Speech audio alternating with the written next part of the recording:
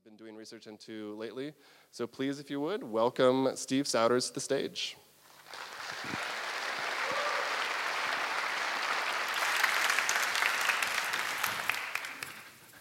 Thank you very much, Paul. Yes. I'm so excited to have made it up the stairs without falling. So it's great to be here in Amsterdam and to be at Frontiers. Let me get that guy going. We got this guy. Hey, and we're on time. That's awesome. So I'm going to today talk about pre-browsing, and I actually don't put a hyphen in it. So we should get that straight right out. Paul did an introduction. Generally, I'll just say I take slow things and make them fast. I really enjoy doing that. My wife doesn't enjoy it too much when I try to optimize everything around the house, though. But for work and web development, it's been a really good thing to focus on. And what I wanted to talk about today is speeding up the way that websites are loaded and improving the user experience, making our users happy by creating faster experiences. Now, often we're challenged with network conditions when it comes to browsing the web and using web apps. Paul just mentioned some caveats about using the Wi-Fi. And we all face these conditions. If you're on a phone, you might have to, God forbid, actually connect to one of these things and do all of your traffic over that. And it can really slow things down. And when you're using the web, you can face this dreaded blank white screen where things are just loading. This is, unfortunately, the prototypical website to use for slow performance, CNN.com.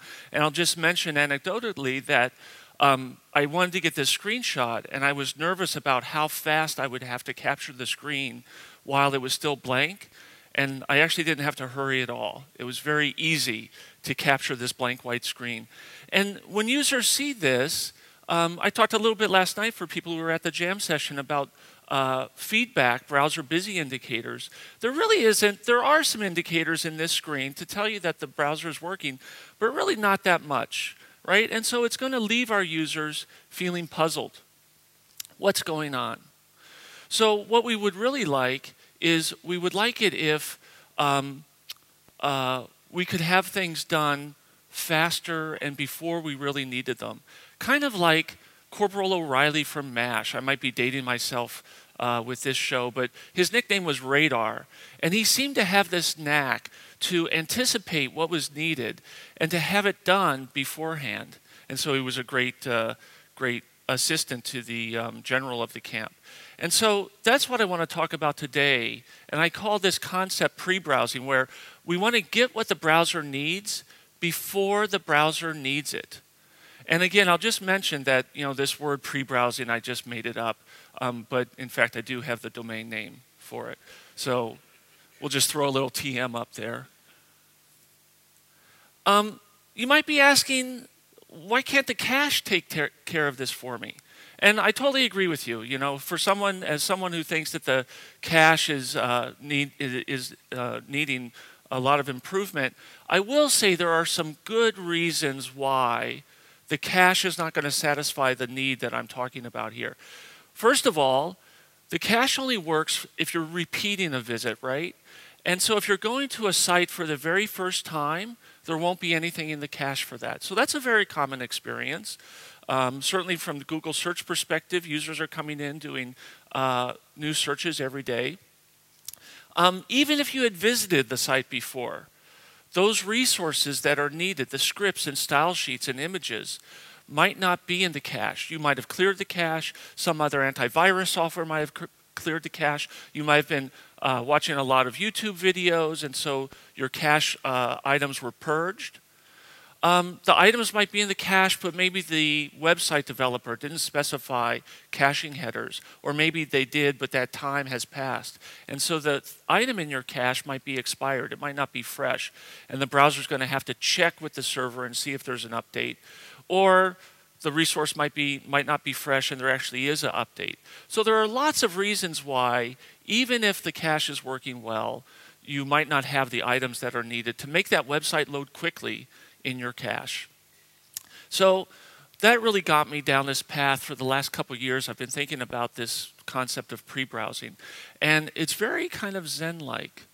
So let's just try to create a visual picture in our heads of what this pre-browsing thing is. Let's kind of like put some scope around it. So there are a lot of techniques for pre-browsing. I'll be talking about those today. Some of them have a high risk of false positives, but some of the techniques don't. They're very safe. Sometimes this risk is high. The cost could be very expensive for users. Sometimes the cost isn't that high, and it's a good thing to try doing. Browsers do a lot of the pre-browsing techniques that I'll be talking about, but developers have to adopt some of them too. And if you think I'm talking about you, yes, I am. That's why I'm here presenting this. So I also wanted to point out the tremendous amount of time invested in the background photos of these slides. Does anyone get this one? Just the fax? It's a fax machine? Groan. Oh. There will be some other ones too. Pay attention to these. So just the facts. Okay, so here's what I'm going to cover today. I'm just checking my time. So I'm going to talk about link-rel DNS prefetch, link-rel prefetch, link-rel pre-render. I'm going to talk about things the browser does, DNS pre-resolution, TCP pre-connect, pre-freshing, something that probably no one has heard before. And I'm going to talk about the preloader. Now, in thinking about this presentation, I thought, how should I go through these 7 things? 7 is kind of the maximum for people to keep a mental list going in their head. How can I try to present these in a way that will really stick with you and you can follow the flow through this presentation? And I thought I could talk about it from this dimension, about who really has responsibility for each of these items, the developer or the browser. And that's a good way to think about it, but I'm going to take a different approach. I'm going to look at it chronologically. So for these 7 things, let's think about it in terms of browsing the web. The preloader is going to take place on the page that you're currently loading, that you're currently looking at, right? Now, before you got to that page, you could have been on a previous page that had some of these link tags and could have gotten some things done, like Corporal Radar O'Reilly, before the browser actually needed them. And when you're going from that previous page to the current page, there's a transition that happens. And during that transition, there are things that the browser can do, because during that transition time, we developers don't have any foothold, right? It's the browser that's in control. Okay, so in this context of chronological flow, previous, link-rel, DNS prefetch, pre-render, transition, DNS pre-resolution, TCP pre-connect, pre-fresh, and the current page, preloader. Okay, let's go through these. So let's set the context a little bit for this previous page. We don't really know, you're on the previous page, we don't really know the user's next intention, right? So that means there's a high risk of false positives. There's a high risk that we're going to do some activity without knowing the exact thing that the user is going to do next, which link they're going to click on or what they might type in the URL bar. So this could be wasteful, especially for users who are on mobile and they're paying for every byte that's downloaded. But there are some high confidence scenarios that exist.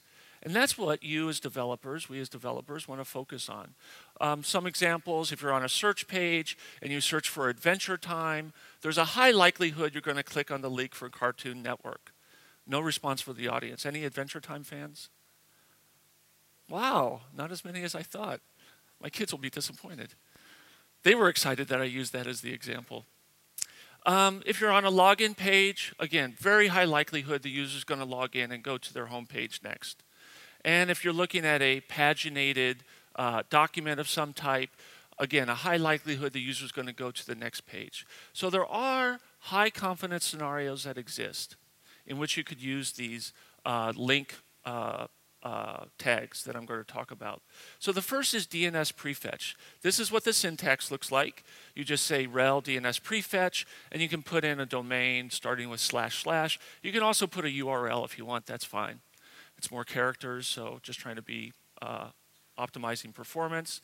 And this is a very low-cost item. A DNS, this will get the DNS lookup done. If the DNS resolution isn't already cached on the machine, it'll get the DNS lookup done.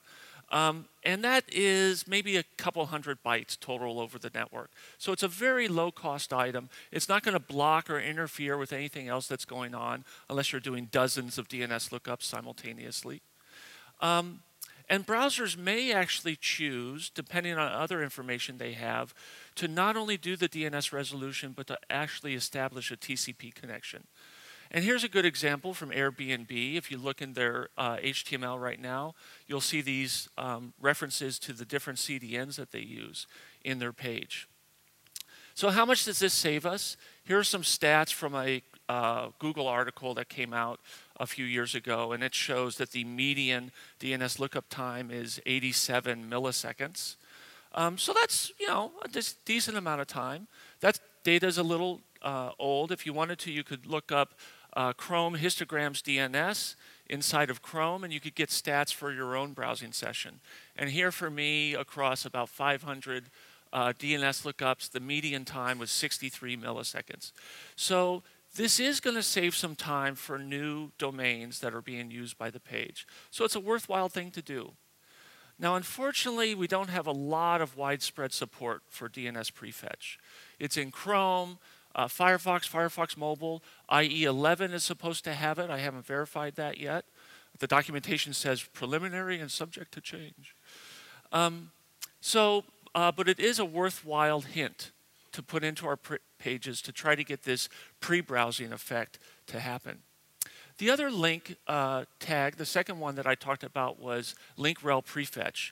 Here's the syntax. In this case, you actually put the full URL for the resource that you want to get down into the browser in anticipation of the user needing that for their next activity. Now, usually, I feel a little burden, a little weighed down when I try to read the spec. But this is the entire spec for link rel prefetch. It's so short, I'm actually going to read it. I can't read this, it's too small, so I'll read up here. The prefetch keyword may be used with link, A, and area elements. This keyword creates an external resource link. The prefetch keyword indicates that preemptively fetching and caching the specified resource is likely to be beneficial, as it is highly likely that the user will require this resource. There is no default type for resources given by the prefetch keyword. Very brief. It's hard not to go wrong with this, but does this leave anyone wishing for more specificity? Like for me, I'd like them to say something like, browsers should actually download the resource. Doesn't even mention that, right? So this left me with a lot of questions. As I started looking into this and thinking about recommending it to developers, I wondered, well, do browsers actually download resources if you say link rel prefetch? How many does it download? Are they prefetched immediately or later after onload? What's the download priority? Does it compete with actual scripts on the page? Things I'm doing for the next page shouldn't compete with the current page. What happens if I'm prefetching stuff and then I transition to the next page? What happens to those prefetches? And is it supported over HTTPS? So I did my usual thing. I created a browser scope user test. If you don't know what that means, look it up. Very helpful. I created this test and then I tweeted about it. I also put the test out on prebrowsing.com. So I'm getting my $10 worth out of that domain that I booked. And I tweeted about it and I got a few hundred results across about 50 browsers. So that's what those results are, what I'm going to present now to describe how prefetch works across different browsers. So again, we're not seeing a lot of adoption of prefetch. It's in the old Android browser, Chrome. Actually, with Chrome, it turned out that we adopted link rel prefetch in Chrome pretty long ago, a couple of years ago, I think. And then it actually regressed, and it wasn't working. We just discovered that. So it's patched now in 31, but you have to attach this flag, and it'll be enabled by default pretty soon. And it's in Firefox and Opera 15 Plus. So there are some browsers that support it. So for those browsers, they actually do download the resource. How many prefetches are done? So this is kind of interesting. We see in Firefox, it will never do more than one prefetch at a time. So if you're trying to prefetch a lot of items, you're not going to get a big lift from Firefox. I actually pinged Patrick McManus there, and they're going to revisit that and probably increase it to 6 or 10. We see Chrome does 10, Chrome 31 if you enable the flag. Android does 6 in parallel if you shard it across multiple domains, but it will only do 1 at a time across a single domain. So if you have multiple items that you want to prefetch, you might want to think about sharding those. What else? Oh, when are they prefetched, right? When does it actually happen? So it turns out 3 of the browsers don't start prefetching until after the onload event. And I kind of like that. Like, I don't want these prefetch anticipatory requests competing with the actual page as it's loading. But waiting until onload is kind of late. Like, if you think about the search experience, users might very quickly see the search results and click on a link. They might even click on the link before onload happens. So right now we have a lot of, I'll talk later about the preloader, there's a lot of intelligence in browsers about prioritizing resource downloads. And I think, Chrome and Opera are on a better track here, where they don't wait to an absolute time. They just want to queue up these prefetch requests until all the more important requests are done. Unfortunately, they're actually not doing that right now. So competing with other requests doesn't make sense if you're waiting until after onload. But for the 2 browsers that do prefetch during the current page, they actually give them the same priority as images. So these prefetches could be competing with actual content on the current page, and we're fixing that in Chrome. Now this one I thought was the most interesting. What happens on page transition? Now, again, let's think about this. What I've done is I'm on a current previous page, and I've said, I think I know where the user is going next. And so I want you to prefetch these scripts and style sheets, because when they transition to the next page, they're going to need them. And when the user actually transitions to the next page, the browser cancels all those requests. Huh? Does that not make sense to anyone else? So this is another thing that the browser teams are going to have to get on board and fix, and we're fixing this in Chrome. We really want these requests to finish, to at least complete, while the user is doing that transition. Now in Firefox, at least today, I didn't read this in Chrome and I didn't test it, there is a little bit of a fix you can do to get around that. I'll talk about it in a minute. So one thing, if you're going to use prefetch, is to make sure that the resources you prefetch, you want to think about which resources you're going to prefetch. They should be cacheable, because all this is going to do is put it in the cache, right?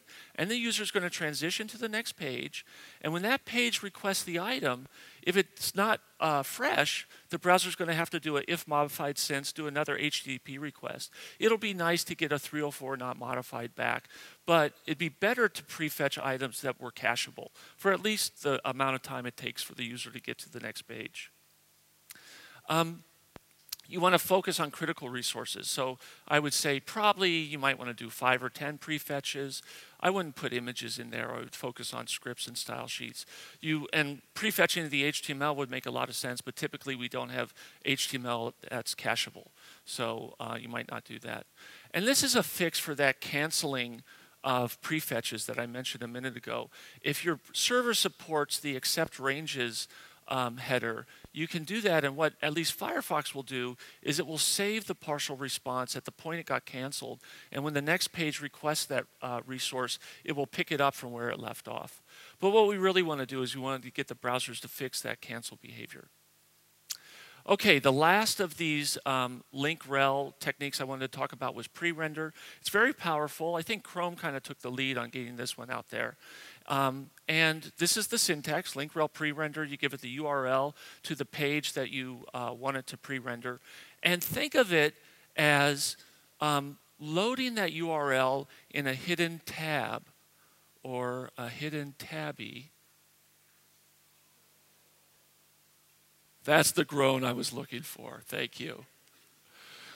I had a really hard time with pre-render, looking for images. I couldn't think of anything. And to be honest, the only thing I could think of was rendering fat, rendering lard, and the Flickr images were not pretty. So I went with the hidden tabby. in this context, although you should use caching headers as much as possible, the caching headers aren't such an issue because the page is being loaded. It's not going to be reloaded if and when the user transitions to that page. The hidden hidden tab is just going to be swapped into place. So you don't have to worry about the caching headers so much. When that page is loaded in the hidden tab, it's just like loading it in another tab, except the user can't see that other tab. So the JavaScript is going to be executed. And this can be a little bit of a challenge for JavaScript that has to do with ads or impression counting or other things like that. So there's a page visibility API I'm not going to go into here, but you can use that to wrap your JavaScript and only execute that JavaScript if and when that tab becomes visible. So this is I talked about how some of these techniques are high risk, low risk. This is a pretty high risk technique. There's a lot of cost in doing this. Pages today, the average across the top 300,000 is 1.5 meg. So especially on mobile, it's lower, but especially for people who are on mobile, you want to be careful about using pre-render. And even for people who are on lower end hardware, it might be a costly experience to have that activity going on in the background, not just the downloads, but also the JavaScript and CSS activity going on. Now, one way that you could reduce that risk is use something like a touch start or on mouse down. So I talked about, in this previous context, we don't really know what the user's intention is, and so there's the high risk of false positives. But if you wait until the user is actually mousing down on a link, you can reduce this risk. You have much more certainty about what they're going to, and so you could just write an on-mouse down handler that creates a link-rel prefetch or a link-rel DNS prefetch. I wouldn't do a link-rel pre-render because you're about to navigate to that page.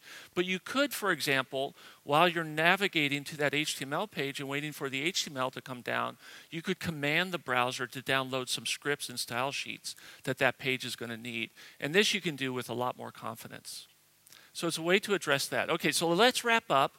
We've got these 3 phases again that we're going to talk about: previous, transition, current.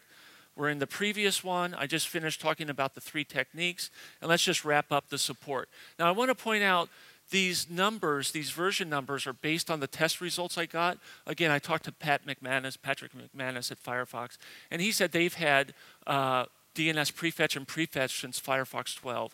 It's just that there's no one with Firefox 12 who ran my test.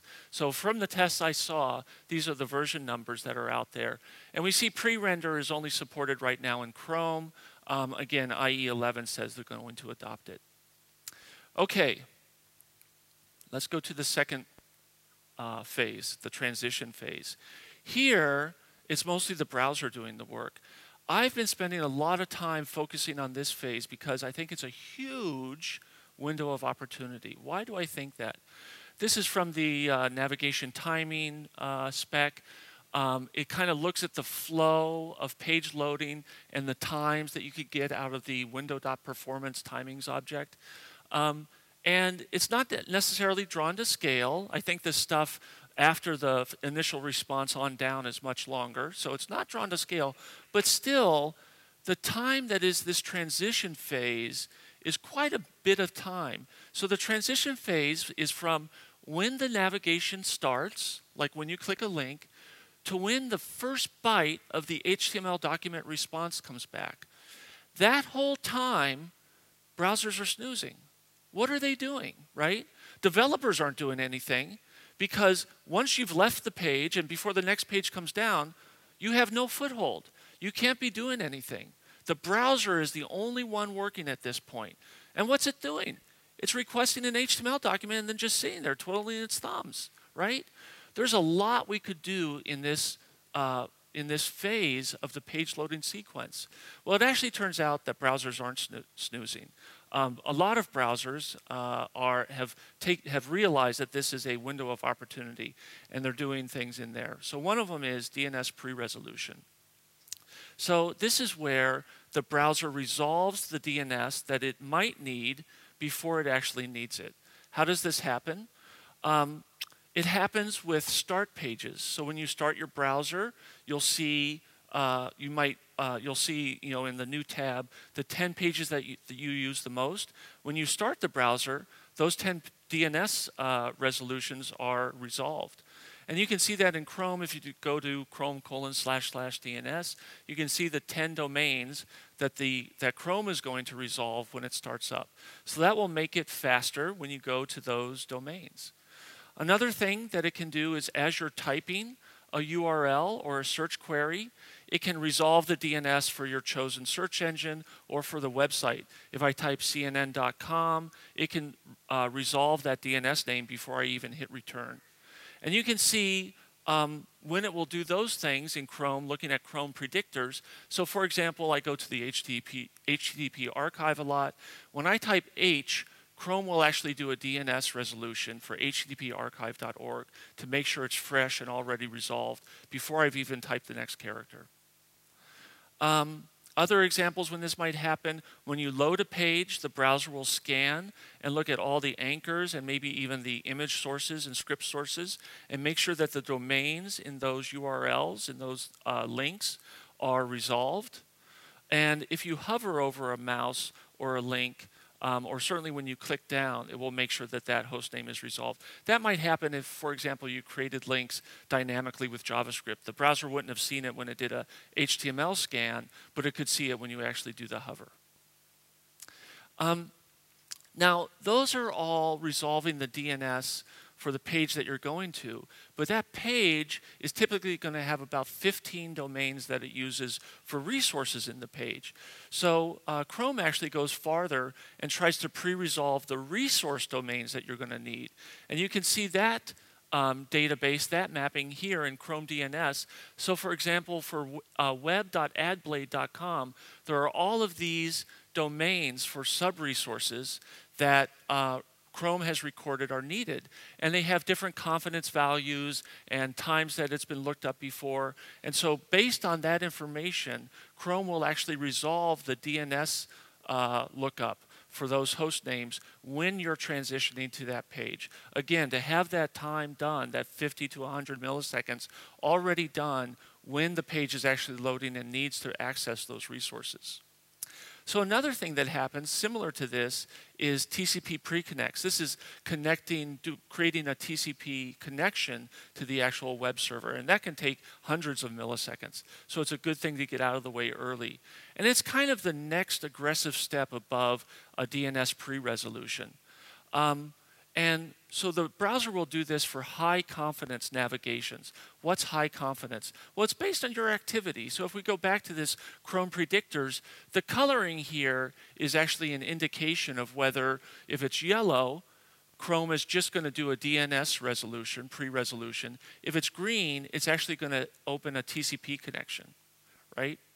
So this is a more aggressive thing you can do, and if we look here in Chrome DNS at the sub-resource preconnects, you can actually see the subdomains where it has done these TCP preconnects. So you can see for your own activity how much this is happening. Now the last one I want to talk about is something kind of exciting called Prefresh. You've probably never heard of this before. This is an idea that Tony Gentlecore and I came up with about 1.5 years ago. And it's actually in Chrome now. You can turn it on with a certain flag. I didn't think of this name. Michael Klaber did. So we should go ahead and put a TM on top of that. And here, what happens, the concept is, just like with the DNS lookups for subdomains, browsers should remember, for pages that you visit, the actual resources that were used by that page. Those do change over time, but there is a lot of time where the same resources, the same version of jQuery, the same main.css is downloaded for that page over and over and over every time you visit. If only the browser could remember that, and as you're transitioning to cnn.com, the browser, without any hints of link rel prefetch, the browser could know that it's going to probably need this version of jQuery and this style sheet and could download it proactively. So that's the concept here, is when you go to that web page, again, the browser can proactively preload these high confidence resources. And this is going to save a lot of time. What you would do is you would do this for the most important resources, probably scripts and style sheets, very high in the page, the ones that are most likely to block rendering of the page. And so when the HTML document comes down, the browser won't have to do a GET request for that resource and wait for all of the jQuery to come down. It will already have it. Or maybe it already had it on cache, but it was expired, so it was going to have to do an if modified since and get a 304 response. That still isn't going to involve some latency impact, so it'd be good to get those out of the way.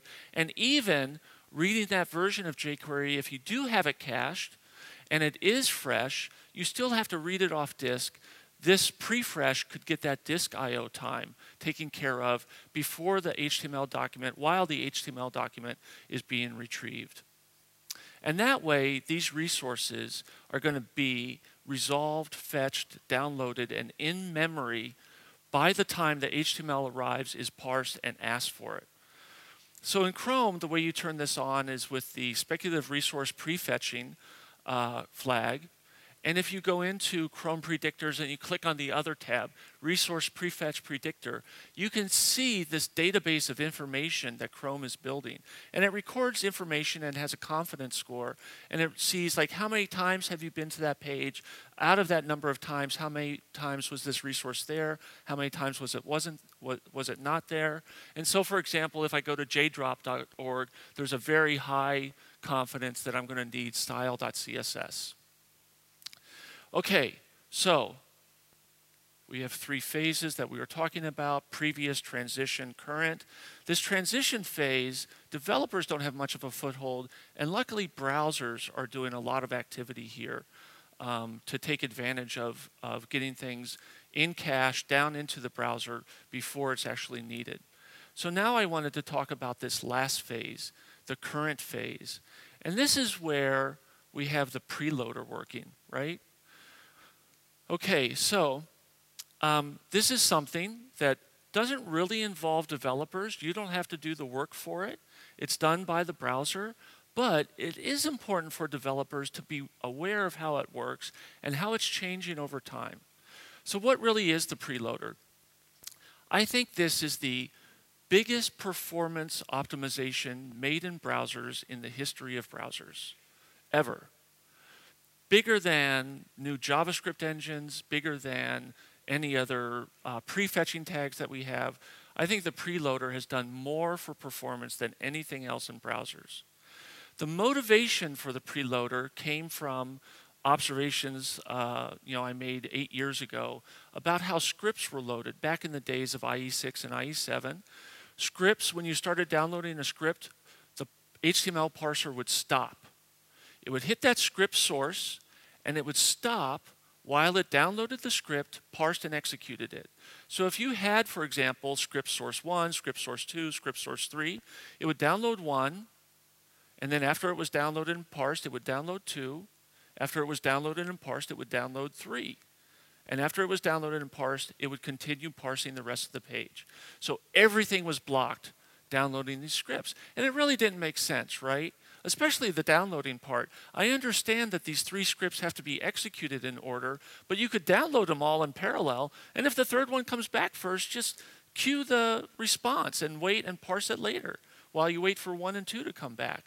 And so that's what motivated the preloader. That's exactly what happens now, is the main HTML parser will stop at that first script tag, but the look-ahead or speculative parser will continue on looking for tags like script, link, IMG, iframe, and when it sees those, it will queue up more downloads, and so we could get more parallelization in download and speed up page loading. A study at Google found that just this one change made pages 17% faster. Now, this preload activity involves a lot of logic, and a lot of this logic is new. There's a lot of corner cases and edge cases involved. Overall, the logic is, let's get the really important stuff, scripts and style sheets, preloaded as quickly as possible, because those are critical to the rendering of the page, and it's going to block rendering, so we want to get those down. And so we're going to make images a lower priority. Right? Even though they're important visually, it doesn't matter if I have an image downloaded if all rendering is blocked on the page waiting for a style sheet. So that's the general idea, but there are a lot of corner cases and surprises You might notice I intentionally misspell this. I've actually changed I've added this to my spell checker because I think a Z is more fun. And surprises should be fun. So I hope you'll join me in my campaign to change the spelling of surprise. So one surprise will come, and probably not too much of a surprise to this group, when it comes to responsive images loaded via JavaScript. So here, there actually is no IMG tag for that image in the page. Or if there is, it doesn't have a source attribute, it has a data source attribute. So the preloader, as it's speculative parsing down into the page, is not going to recognize that image and start prefetching it.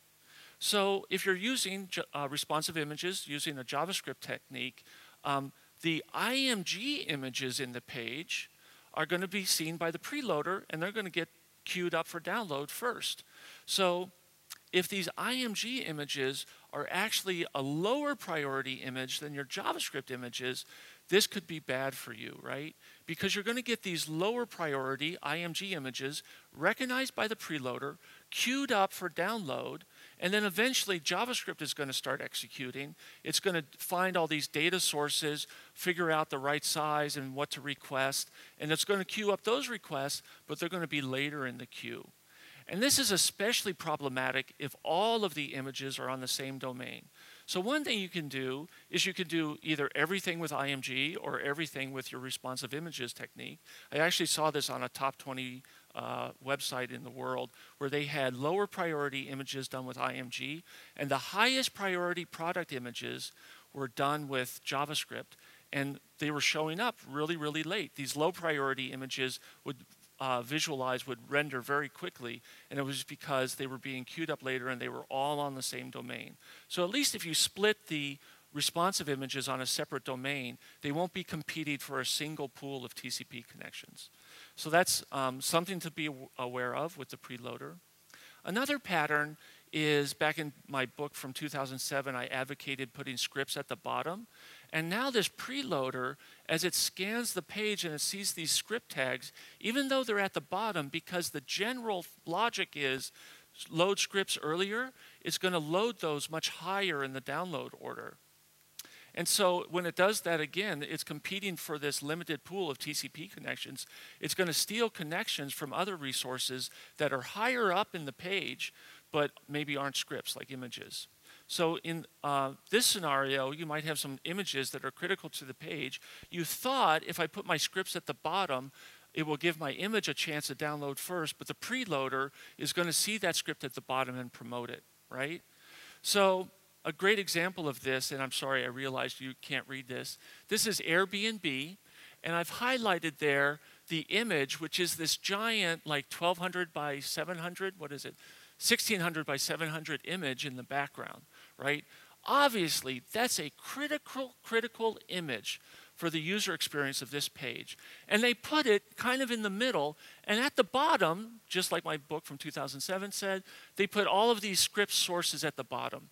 And the assumption might be that these will be downloaded after the critical image. So I'm going to give my critical image, which is important to the rendering user experience, a higher priority. But in fact, if we look at this dump from Chrome, this is using web page tests, from Chrome, we see that, it's kind of hard, I'll go back and I'll tie it like, here's these scripts at the bottom, b2.js, da.js, and now if we go here, we see, we'll probably see some of those, I don't see one of them there, but believe me, they are there. They got promoted above, this is the critical image. So those scripts got promoted above the critical image. Now, I was all prepared to come here and kind of whine and wince about Chrome and the preloader and try to get those guys, there's a bug to get this fixed. And then I actually loaded it this week and found that the bug was gone.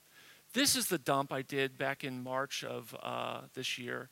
This is the one I did this week. And they've already fixed it. This is, I think, James Simonson did this fix, and a bunch of other good ones with the preloader. So what they did was they changed the logic a little bit, and they said, we realize we're promoting these scripts from the bottom. We're going to let some images creep into that initial set of high priority downloads, and this relaxation of that logic was enough to get the rendering.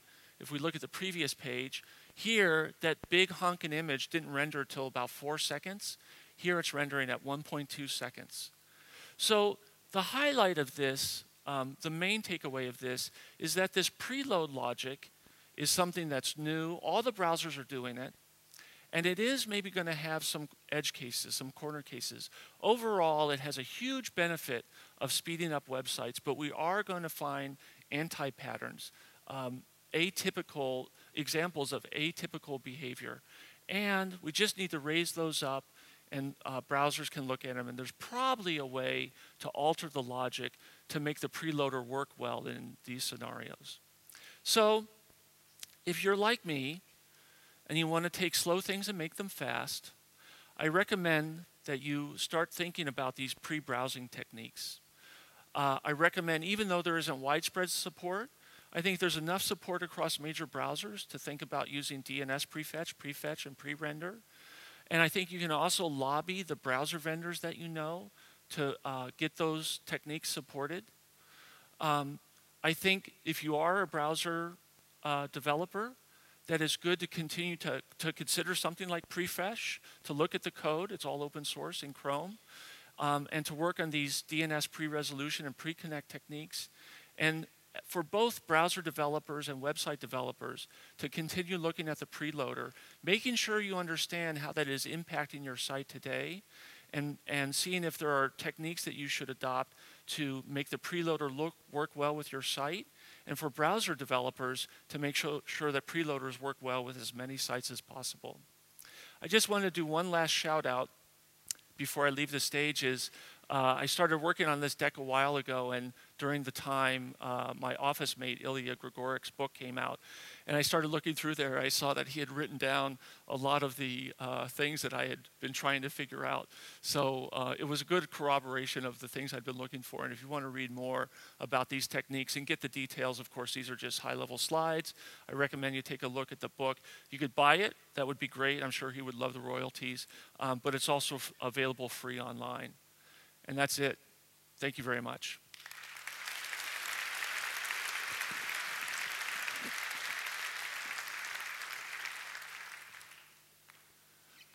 Do we have time for Q&A? Yeah, we do. Oh, cool. Join me right here. All right. There was a lot of people talking during your presentation, and one of the themes that came up a bit was around mobile data plans. So a lot of these techniques allow us to speculatively get new data. If people are on data plans where they pay by the byte, are these an anti-pattern in those cases, or how do we handle that? Yeah, that's going to be a hard problem. I was talking to someone last night about the suggested network API changes so that mobile web pages could know what kind of connection the user is on. But that's still a problem. You might be on Wi-Fi and you're actually having to pay for it, or you might be on a roaming plan that you don't have to pay for. So one thing you'll notice is first of all, for the DNS prefetch stuff, the real killer is latency. And DNS involves latency, right? Even though overall it's not a long amount of time, 100 milliseconds, it is going to be worse on mobile. And it's a very low-cost item, like I said, a couple hundred bytes. And so at least for mobile, a DNS prefetch, and for browsers, this DNS pre-resolution stuff makes total sense. If you notice, pre-render is in Chrome. It's not in Chrome for mobile, at least not yet. And so that's something that we have to take into consideration, and it might be that pre-render and maybe even leak rel prefetch aren't going to make sense on mobile until we have some way to verify that users are okay with doing that kind of proactive downloading activity. Yeah, go ahead and pull that off, thanks. One article I pointed out yesterday, if you Google for multi-nets, all one word, Angela Nicaru. Multi-nest? Nets. Multi-nets. Yeah. It's a great paper. And it talks about, basically what they did was they took a version of Android and rewrote some of the network interface management code so that there was a new UI in Android where you could pick one of 3 targets that you wanted to optimize: my battery life, my data plan usage, or the speed of loading. And based on that selection, it would alter the way that your network interfaces were being used, especially when you had multiple network interfaces available to choose from. And I think that was aside from all the technical stuff in it, that simple concept of letting users have a simple choice of what their target optimization is, I think is something we should think about. Mobile developers, mobile OS developers should think about. I think that would be really important and would help in this context. Yeah, I totally. There's a lot of cases where maybe I'm tethering through like the signals for, oh, I'm on Wi-Fi, so it doesn't matter. Like I might actually be connected from Wi-Fi to my phone, but my phone might be on an international data plan. There's a lot of things. It's hard to make assumptions in this area. I guess we should also point out the Network Information API. Has kind of been a proposal for a while, and it's not implemented anywhere. It does have this concept, actually I think it was an earlier draft to this concept of a metered property where you could identify if the data plan is basically in a situation where they are paying by the byte. As far as I know, there's no implementation there. But it's a little tricky, right, because this might be a thing where you don't actually want developers to be able to make a choice about this. You would rather just kind of have the browser do the best thing so that you as a developer aren't choosing kind of what sort of pre-behavior you want. One question in the browser support table, I think a few people noticed that mobile Safari, they were not seeing mobile Safari there. So can you speak to mobile Safari support for some of these things? Yeah, there isn't support for it in mobile Safari or Safari. I don't think Safari showed up on any of the tables either.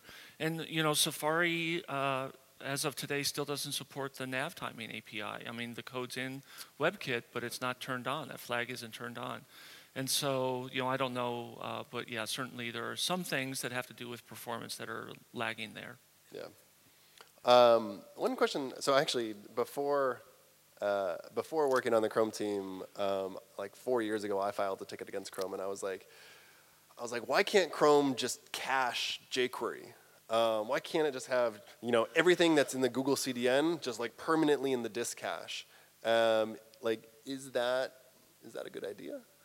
Yeah, I think that's a good idea. I don't know, it turns out, and I think we're all pretty aware of the articles that show the amount of fragmentation around things like jQuery. The most popular version of jQuery is the one from 1.5 years or 2 years ago. And so, it might be kind of hard to have all of those versions in the browser permanently. And then, it would kind of get hard, like where do you draw the line? Like, the 5th most popular JavaScript framework might be really hurt that it didn't make the cut. And, there might be, some allegations about political motivations or something like that.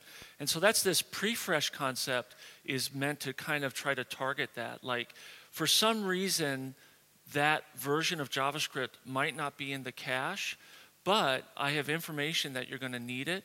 And so I can make sure to pre-warm the cache before the page even asks for that resource. Nice. One last question. This just came up. Jorn asked this. He said, I'm confused. Should we put scripts at the bottom or not? Oh, I didn't even talk about that. So the real thing, scripts at the bottom was so 2007. Pull that off, thanks. One article I pointed out yesterday, if you Google for multi-nets, all one word, Angela Nicaru. Multi-nest? Nets. Multi-nets. Yeah. It's a great paper, and it talks about basically what they did was they took a version of Android and rewrote some of the network interface management code so that there was a new UI in Android where you could pick one of 3 targets that you wanted to optimize: my battery life, my data plan usage, or the speed of loading. And based on that selection, it would alter the way that your network interfaces were being used, especially when you had multiple network interfaces available to choose from. And I think that was aside from all the technical stuff in it, that simple concept of letting users have a simple choice of what their target optimization is, I think is something we should think about.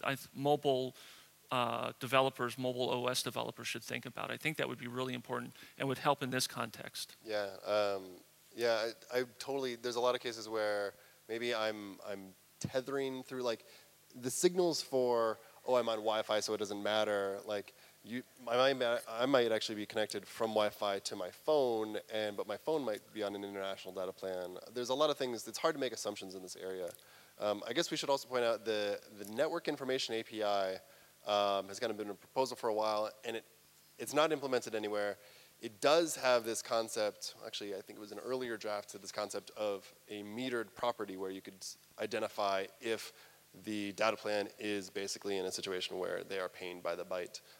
As far as I know, there's no implementation there. But it's a little tricky, right, because this might be a thing where you don't actually want developers to be able to make a choice about this. You would rather just kind of have the browser do the best thing so that you as a developer aren't choosing kind of what sort of pre-behavior you want. One question in the browser support table, I think a few people noticed that mobile Safari, they were not seeing mobile Safari there. So can you speak to mobile Safari support for some of these things? Yeah, there isn't support for it in mobile Safari or Safari. I don't think Safari showed up on any of the tables either. And Safari, as of today, still doesn't support the nav timing API. I mean, the code's in WebKit, but it's not turned on. That flag isn't turned on. And so, I don't know, but yeah, certainly there are some things that have to do with performance that are lagging there. Yeah. One question, so actually, before working on the Chrome team, like 4 years ago, I filed a ticket against Chrome, and I was like, why can't Chrome just cache jQuery? Why can't it just have everything that's in the Google CDN just like permanently in the disk cache? Is that a good idea? Yeah, I think that's a good idea. I don't know, it turns out, and I think we're all pretty aware of the articles that show the amount of fragmentation around things like jQuery. The most popular version of jQuery is the one from a year and a half or 2 years ago. And so, it might be kind of hard to have all of those versions in the browser permanently.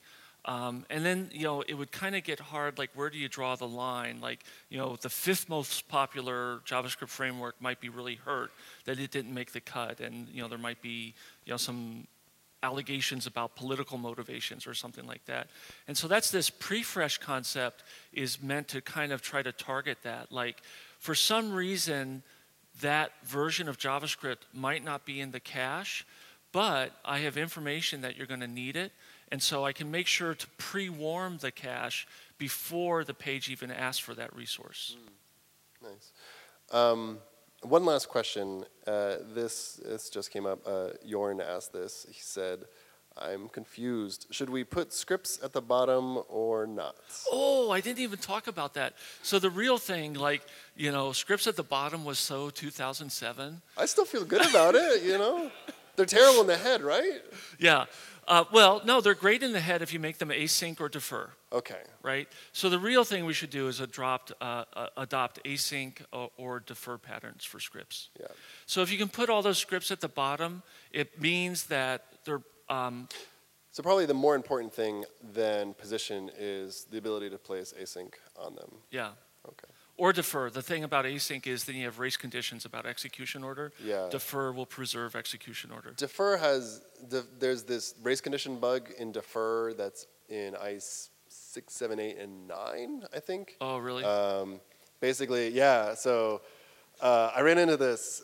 We have a you can just like Google defer attribute bug. But basically, let's say a common case, jQuery, jQuery UI, have those two as script tags, and you have defer on both of them. There's this bug in IE where if the first script, like jQuery, touches the DOM, it'll start to execute the second script right after it touches the DOM before the rest of the first has finished. Oh. And so in this case, it'll start to run jQuery UI, and it'll be like window.jQuery is not defined. So probably the best solution there is defer as long as you're not serving it to IE so 8 and 9. I would bet maybe you have a test page, or I can do one really quick when I go sit down. Yeah, I bet if you put an inline script block that does nothing or just says var foo equals 1, between those two script sources, Yes. it will separate the execution, right? Because, I like it. yeah. Okay. I'm sure like Matthias Bienes is already doing this as we're talking. Okay, yeah. We'll figure that out. Yeah. All Even though it's not in the spec, IE respects the defer attribute even for inline scripts. It does? Yeah. IE does? Yeah. Oh, and no one else does. Okay. Yeah. Good to know. It's not supposed to, but it does. All right. All right, thank you guys very much. Thanks for Q&A. Woo! Have fun.